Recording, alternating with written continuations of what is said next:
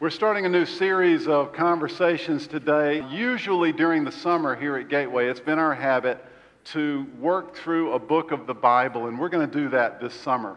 That's a lot of fun, and actually this summer we're going to work our way through a couple of books. We're going to go through a couple of Old Testament books, a couple of Old Testament prophets. One is Jonah and one is Nahum. And if you've never heard of Nahum, I bet you're not alone. Let me give you a quick overview of what we're going to do. It's going to be fun. We're going to work through the book of Jonah first. And this book gives us an opportunity to talk about some of the most epic, life-altering, and foundational themes there are. For example, we're going to discuss the sovereignty of God and how that interacts with human freedom. Do our decisions, are they really meaningful, and how does God's purposes interact with that? We're going to talk about God's concern for all people. This is going to challenge any latent racism in us, but it also will expand our view of God and our view of our fellow human beings. We're going to talk about the nature of repentance and change, and how do we approach God appropriately. We're going to talk about what it means to have a relationship with God, hearing from God, literally hearing from God, and obeying Him or disobeying Him. How does all that work? And more. This is going to be fun. After we've worked our way through Jonah, we're going to look at the most disrespected book of the Bible. Actually, this will give us another opportunity to look at the Bible itself, and we'll dig in a little more then. We'll talk about the nature of the Bible.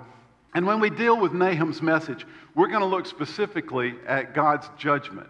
And that's going to raise all kind of interesting questions, isn't it? But today, we're going to start in a different place from where we usually do. Forewarned is forearmed. So I'm going to threaten to be a little boring this morning. We're going to take an academic approach. So on 3, you're all going to say, no, not you, Ed. 1, 2, 3. No, not you, Ed. Yes, it's potentially going to be a little boring today.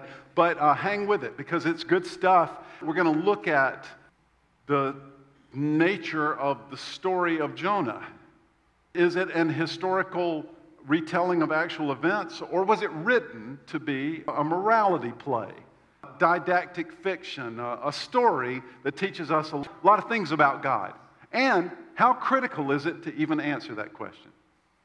So you're going to get teed up right away, right from the beginning, with the introduction to the book of Jonah. We dive right into the deep end, to the coolness and the weirdness of this story.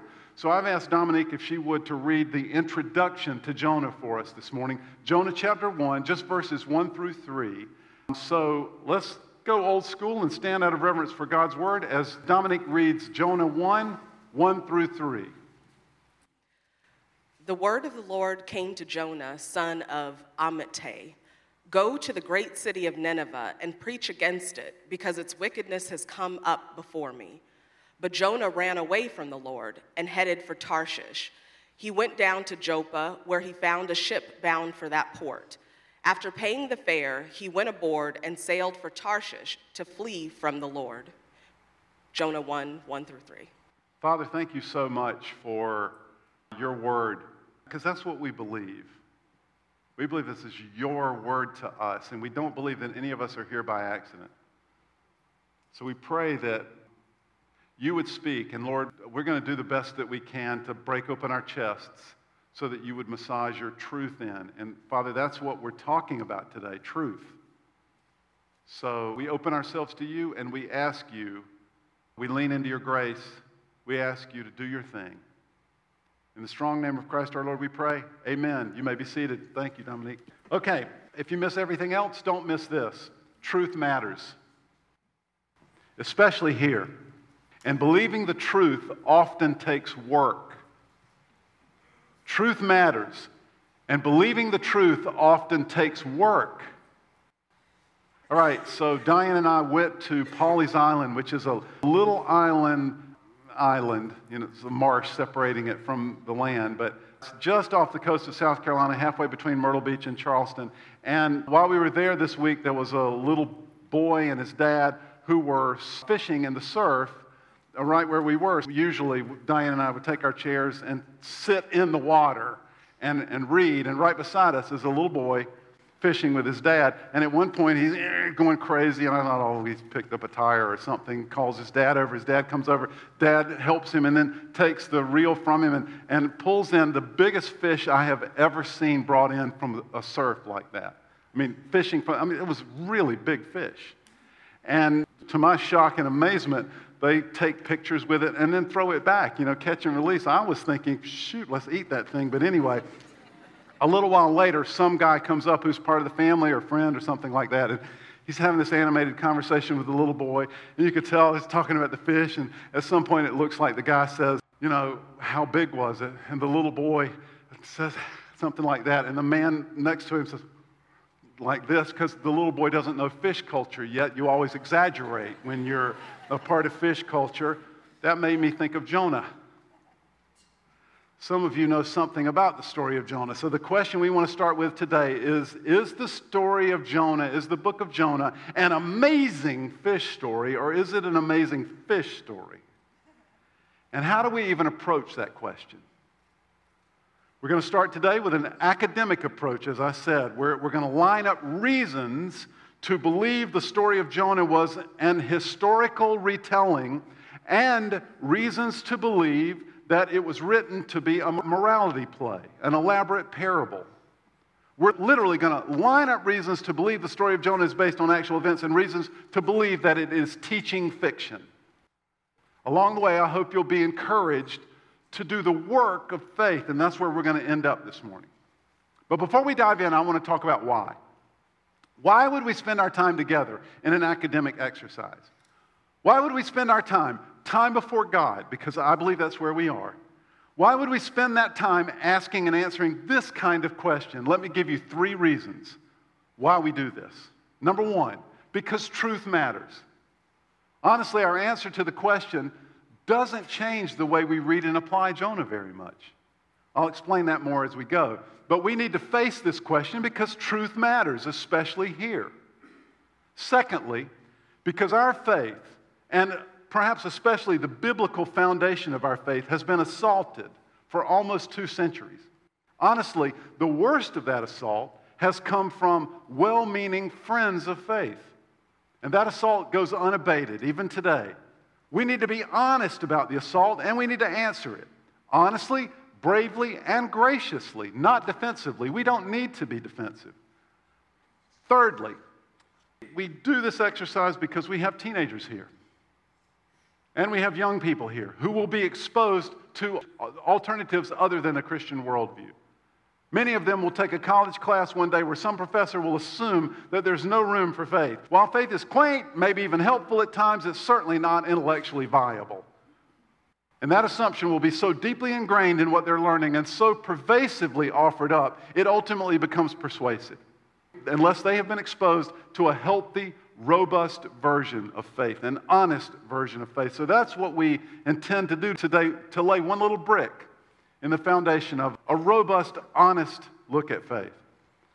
Now, I know this kind of inquiry. I heard from both companies after the first service. I know this kind of inquiry is fascinating for some of us, and for others of us, it is an absolute snooze fest. But we're going to take the time this morning anyway to answer this question for the reasons that we outlined.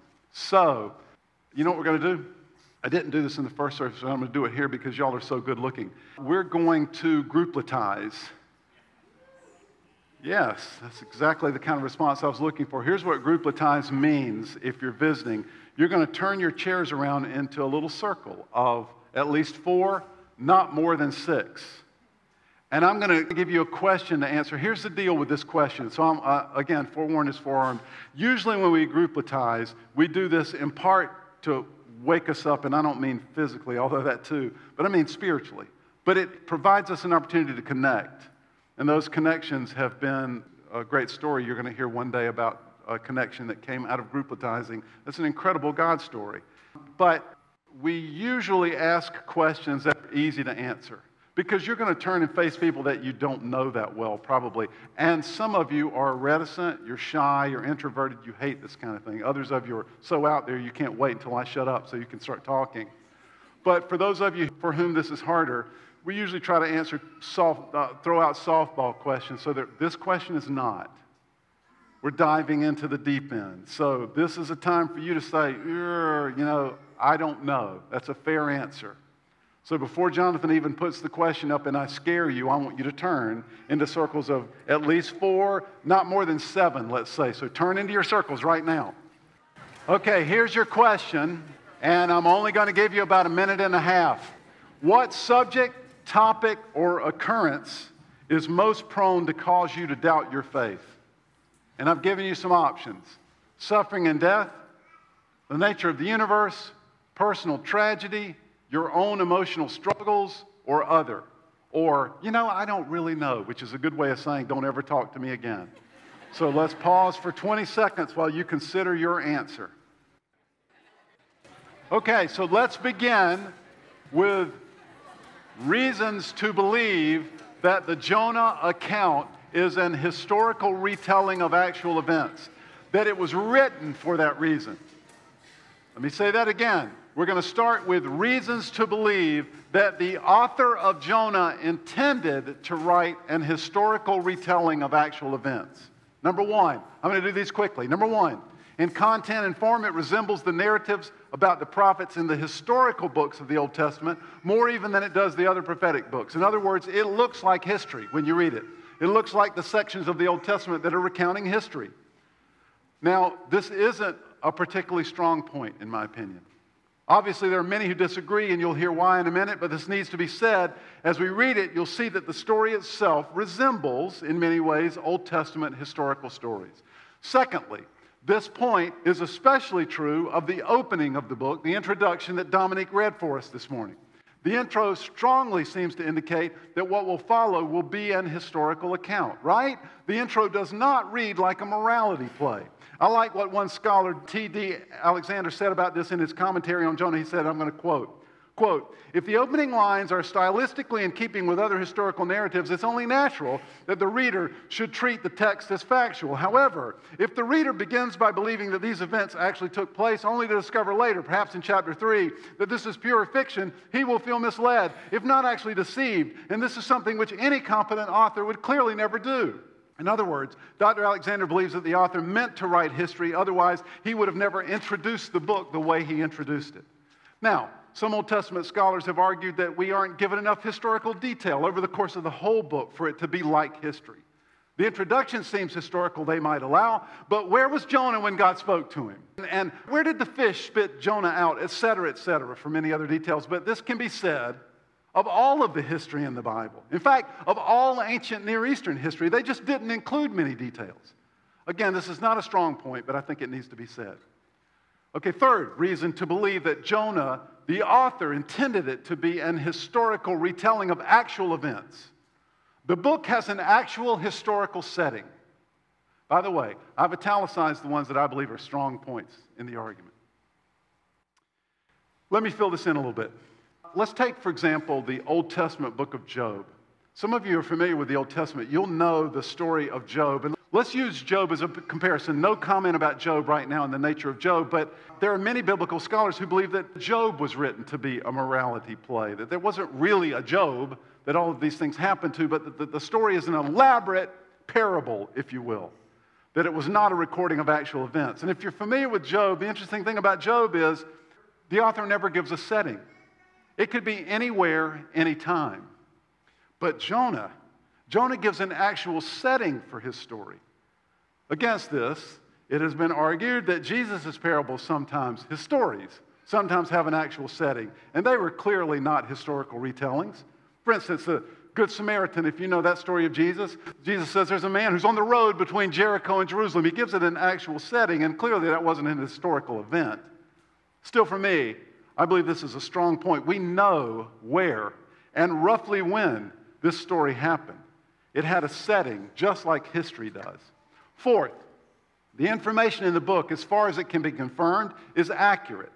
For example, there was a Jonah, son of Amittai, who lived during the time when Assyria was an active enemy of Israel. And there was a Nineveh, and it was the largest city of Assyria. Scholars have no idea where Tarshish was, and we'll get to that later in the story, but the rest of the places in the story are known. There were violent storms that were well documented in this part of the world. In other words, the details of the story check out.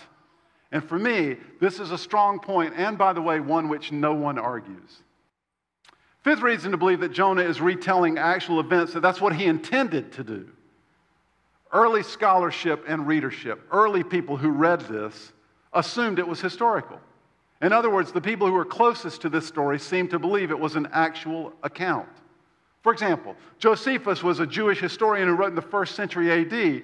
He used the book of Jonah as part of his Israel history. He considered it a real event. Against this, of course, we have to acknowledge it's hard to argue from silence. Here's what I mean. There could have been many early readers who thought this book was an elaborate parable, but we just don't have their writings. They didn't comment about it. Plus, there's really nothing much written about Jonah until Josephus, and he was writing at least 300 years and maybe much longer after Jonah, so he's hardly a contemporary. For me, this is not a particularly strong point. Sixth, Jesus seemed to believe it was a retelling of actual events.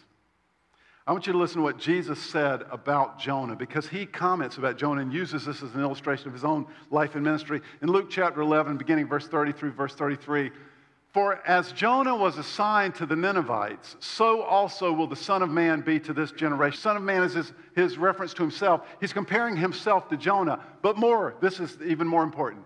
"The Queen of the South will rise." His point is, how can you ignore what God is doing right now in my ministry? I mean, look at Jonah, and he makes this point. "The Queen of the South will rise at the judgment with the people of this generation and condemn them. For she came from the ends of the earth to listen to Solomon's wisdom, and now something greater than Solomon is here. The men of Nineveh will stand up at judgment with this generation and condemn it. For they repented at the preaching of Jonah, and now something greater than Jonah is here." You see how he establishes equivalency, it seems to me, between Jonah and the Queen of the South. And this Queen of the South was a real historical figure.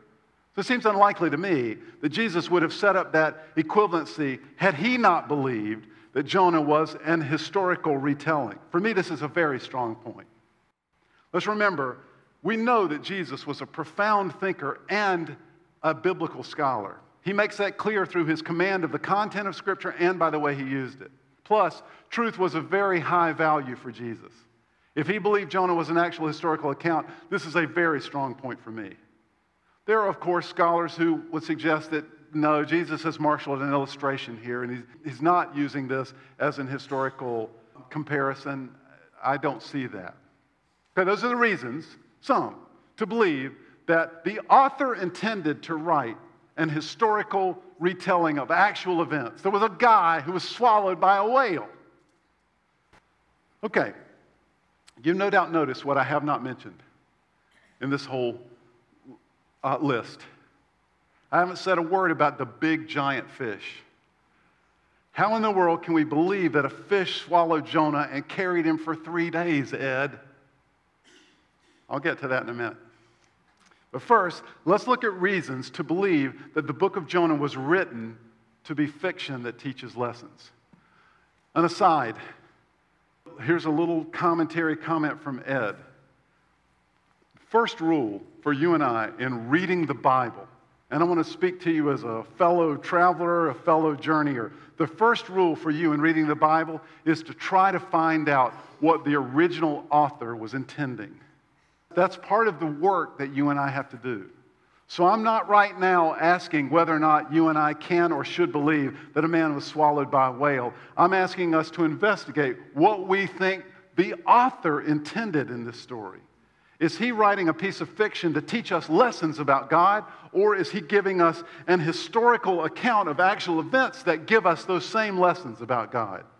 All right, so reasons to believe that it was a fictional account designed to teach us profound things about God.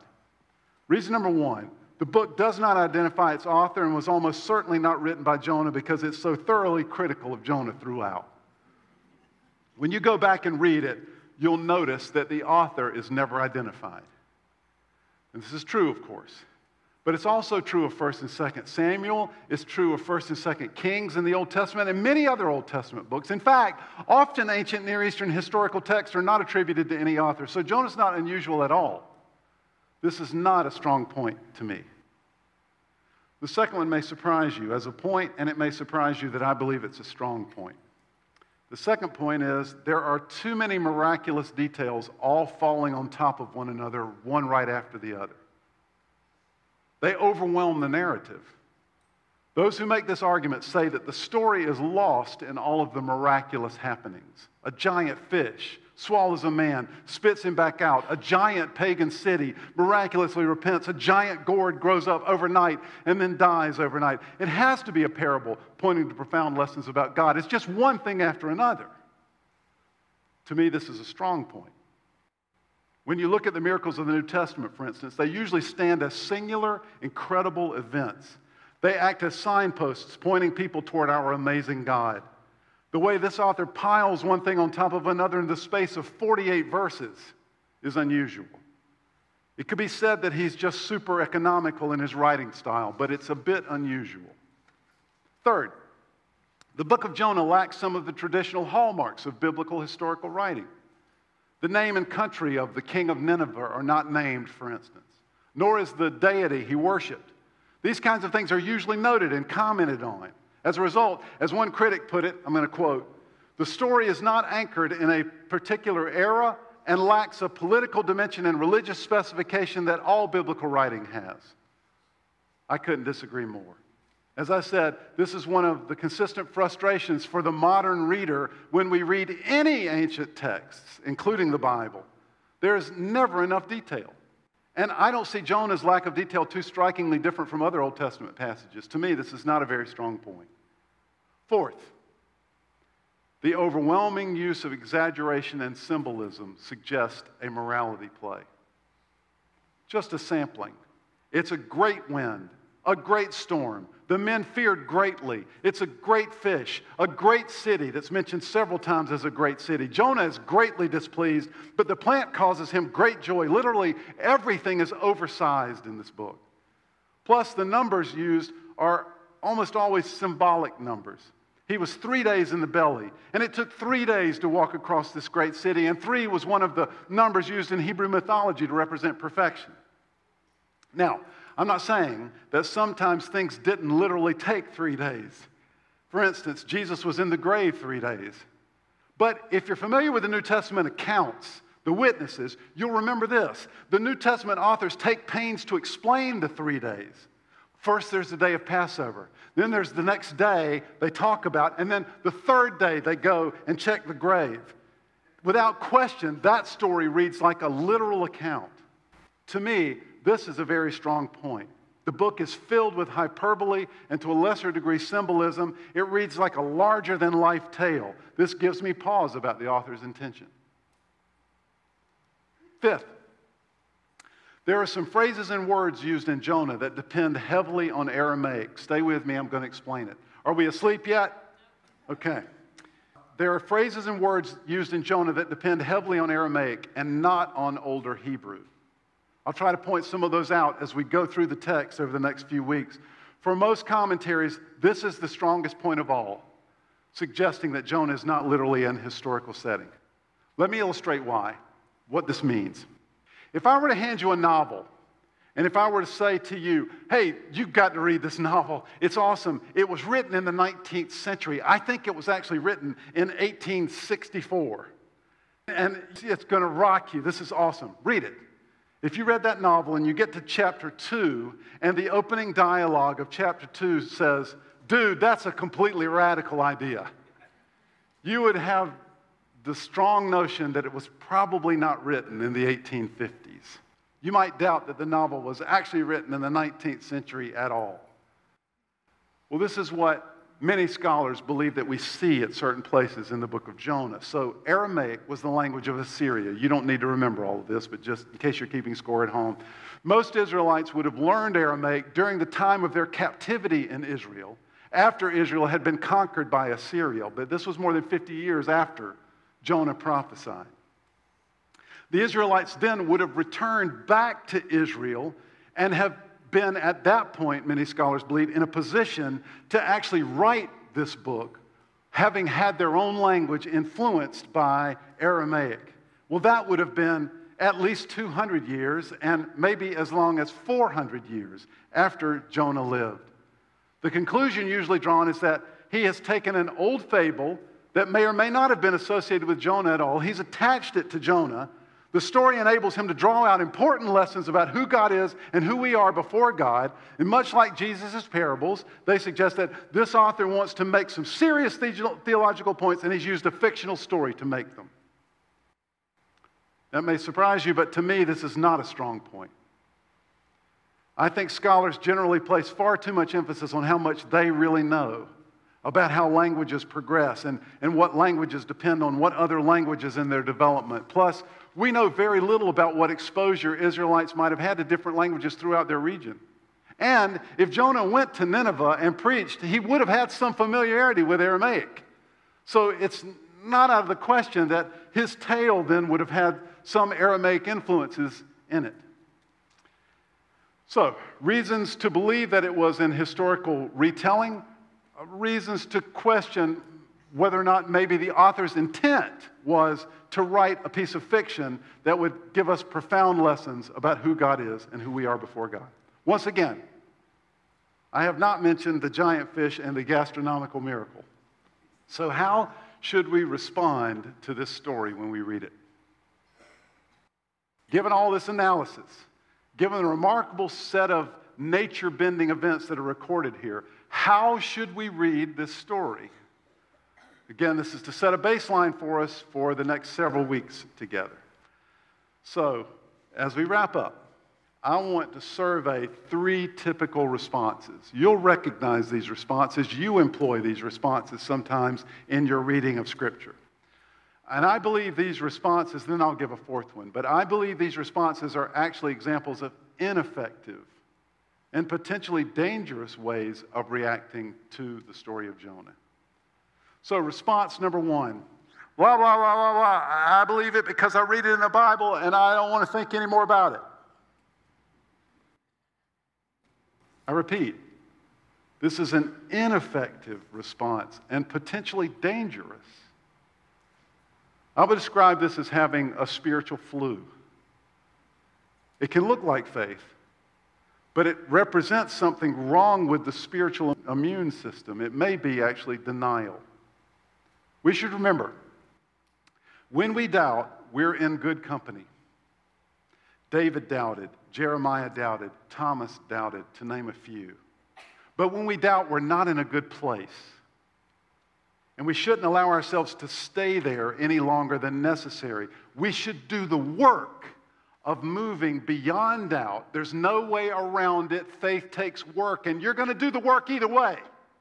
You're either going to do the work on the back end when you feel distant from God and disconnected, or you're going to do the work on the front end when you work on your faith. We should do the work. Again, when we doubt, we're not in a good place, but denial is a much worse and more dangerous place. That means we do the work of confronting our struggles honestly. We'll have to do some work in order to build a robust faith, and there's no other choice. You can, if you choose, stay in a place of ambivalence and willful ignorance. Well, I don't know. But that place will not serve you. It's greatly preferred. It's greatly preferred that you end up disbelieving than that you allow yourself to stay in a place of apathy. Jesus once said, "I'd rather you be hot or cold than lukewarm." Remember, God is asking us to love Him with our whole heart, our whole mind, and all of our strength. Let's do the work. Faith is not the absence of reason. True God-honoring biblical faith involves a full-press engagement with our reason. Sentimental denial is not good enough, and it won't serve you. Response number 2. Response number 2 is what we might call scientific rationalism, and this is a term used to describe our attempts to find a logical explanation for everything we read in the Bible. For example, some of you have heard this before, I bet. It's been suggested that when Moses parted the Red Sea, it was literally the Reed Sea, which is evidently a marshy area much further up the Nile River basin. It's been said that at extreme low tide, one could imagine walking across it. And maybe at an historic low tide, perhaps a whole company of people could walk across it. Well, in the same way, I've heard the story of Jonah, preached the story of Jonah proved by an incident from 1891. During this incident, a sailor was supposedly swallowed by a large sperm whale and survived in its stomach for a day and a night until his fellows cut open the dead whale and extracted him alive the next morning. Awesome story, but when I've heard that sailor's story shared, it's usually not accompanied by the testimony of the wife of the captain of the ship, who in writing refuted the story and said it never happened. Listen, finding logical explanations for biblical stories can be very helpful. It can be part of the work I'm suggesting we do. It can help ground these very real stories in very real time and space. But it's dangerous. It's often pointless, and it even more often leads down blind alleys. I would describe this process as having a spiritual cold, perhaps a bad cold. It's not quite the flu, but it ain't good. At its worst, scientific rationalism is an attempt to remove the supernatural out of the story. And you cannot remove the supernatural from the biblical account. See, we believe that Jesus died. We believe the Romans were experts at death. And the accounts of his life unilaterally agree on some details that prove that he was dead in ways that they didn't have the medical knowledge to know it. And we believe, and all of the witnesses, there's not a single witness, of course they're believers, but there's not a single witness that contradicts this story, first century witness. All of the first witnesses say 3 days later he rose from the grave and he didn't smell. That's supernatural, and there are a laundry list of reasons to believe it. It's a fact. Now, you may dispute the fact. You may think, I don't believe that fact. But it is a fact. And Christianity rises and falls on that fact, that supernatural, that nature contravening fact, that incident. You can't drain the supernatural out of the story that we believe. I've told my children before, if they find the bones of Jesus one day in the ground, they can't, of course, I know that. I mean, not only because he was raised from the dead, but even if he wasn't, his bones are long gone. But if they could, if they found the bones of, listen to this, if they found the bones of Jesus in the ground, I'm no longer a Christian. I admire Jesus. I would still like to listen to his teaching, but I'm no longer a Christian. Because those first followers, they didn't admire him, they worshiped him. Because he changed everything. Something supernatural happened. That's what we believe. You can't take the supernatural out of this story. Response number 3. Let's call it intractable doubt. What? How in the world could a man survive in a whale for any length of time, much less days? I don't believe it. It's just not possible. This story is clearly fiction. This response I would describe as spiritual cancer. It's very, very dangerous because of what I just said about the supernatural. But let me explain a little further here. Let me get practical about how we interact with this story. If you have trouble believing that the story of Jonah is a series of historical events because the miracles overwhelm the story, it's not written like history. Legit. Okay. Then let's extract the meaning from it that the author intended. Let's learn what the author is telling us about God and about ourselves. If you have trouble believing that the story of Jonah is a series of actual historical events because the influence of Aramaic words and phrases just sets it too far out of time and out of sequence from Jonah the prophet, legit. I disagree, but let's extract the meaning from it that the author intended. Let's learn what the author is telling us about God and about ourselves. But if you have trouble believing that the story of Jonah is a series of actual historical events because God, assuming he's even there, just can't do that kind of thing, or he doesn't do it, that kind of thing doesn't happen in the real world. Tell me when the last time you heard something like that actually happen outside of this dusty old book. If that's your reasoning, I want to challenge you to do some work. Here's what I mean. I challenge you to spend some time doubting your doubts with the same kind of fervor and intensity with which you doubt your faith.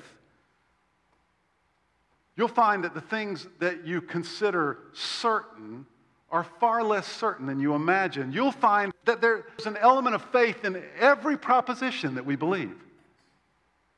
And if you do the work, you'll find that the stories of this dusty old book actually hold up really, really well. That's why those of us who believe don't need to be defensive. We need to respond to others and to ourselves honestly, robustly, and graciously. We need to listen and defend honestly. Besides, we have our own concerns and doubts. Let's admit it. Let's don't deny it. And we can admit it. You know why? And we can listen to the concerns of others openly. You know why? Because God can take it. And so can the Bible. It will stand up just fine. The fourth response, and I believe the right one, is to do the work of understanding the book's message and to believe and obey it. If you're convinced by the evidence that the book was intended by the author to be actual history, then believe it and obey its message. Plus, you have to allow this incredible story to add some color to how God actually acts with our world. If you're convinced by the evidence that this book was intended by the author to be an elaborate parable, okay, then believe it and obey its message. Plus, you must remind yourself that God is able, whenever He wants, to suspend the laws of nature. But this is not necessarily an example of that. And you do whatever work you need to do to get to this point of surrender in faith. So that's what we'll be doing this summer. We'll be dialing through the message of Jonah to hear, to believe, and to obey. I don't know if I said, but ultimately I come to the conclusion that this is an historical retelling of actual events. And I think had we been there, it might have been a little less cartoonish and Sunday school than we imagine, but I think our response would have been, wow, God is incredible. Here's our assignment for the week. I want you to do two things this week, if you would. I'm just strongly encouraging all of us to do two things. One, read Jonah this week. And as you do so, think of some of the stuff that we have talked about. Secondly, I'm going to post this week a truth statement each day, Monday through Saturday, on Gateway's Facebook page. We will also try to get it on other venues. I had someone tell me they don't have Facebook, and probably several of you don't. So if you don't have Facebook, we'll try to find some other venue to post that on, and I'll push that out as well. I'll let you know that as well. But I'm going to post a truth statement each day, Monday through Saturday, and 2-paragraph piece of scripture and a 1-paragraph meditation on it. And I'm going to encourage you to use those this week to marinate on, to allow yourself to be soaked in that, because truth matters, especially here, and we have to work at truth. Let's pray. Lord, you are truth. And so all that we know of ourselves, we deposit this morning, and all that we know of you, we want to rest in you. And Lord, I pray especially this morning for anyone here who has never met you, has never really connected with you. And maybe for emotional reasons, or maybe intellectual reasons. I pray, Father, that something that has been said has stirred our heart, and God, I pray that you would move. Lord, I also pray for those of us this morning who are teetering with doubt. We're being buffeted by something we've read or something we've heard, or the opinion of someone who was influential or who was important to us, or some Discovery Channel special we've seen. And Lord, I pray that you would bolster us, not through the practice of denial, God, but that you would expose us to truth. And you would show us the right next step, the venue to take, the avenue to go down to pursue the truth that we seek. And Jesus, I pray that in all that we do today and from here on out, especially this summer, that you would be bragged about and that we would honor you in this, because we worship you this morning. In the strong name of Christ our Lord, we pray. Amen. Okay, let's stand together. Thanks so much for being here. And for those of you for whom that was a snooze fest, I apologize. It'll be very different next week. It's great to have you. First-time visitors, awesome. Love to meet you out there if you've got a few seconds. Let's sing half a song and then go home and have a Sunday. Sing "There Were Walls Between Us." Let's go to that first song, John.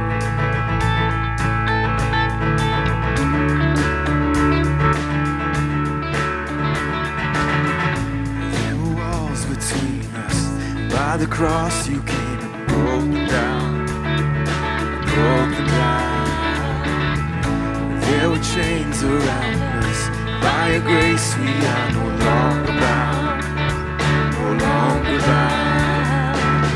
You called me out of the grave, you called me into the light. You called my name and then my heart came alive. Your love is greater, your love is stronger. Love awakens, awakens, awakens me. Your love is greater, your love is stronger. Your love awakens, awakens, awakens me. Awakens me. Love awakens me. See it one more time. That chorus. Your love is greater. Your love is greater. Your love is stronger. Your love awakens, awakens, awakens me. Your love is greater. Your love is stronger. Your love awakens, awakens, awakens me. Awakens me.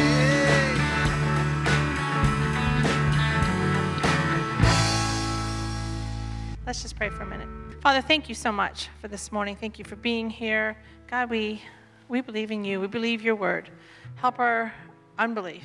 Help us to doubt our doubts. Thank you for this message this morning and teach us this summer as we go through this series. In Christ's name we pray. Amen. So you guys, thanks for being here. I hope that the rest of your day is great. Don't forget to read Jonah this week and go in peace.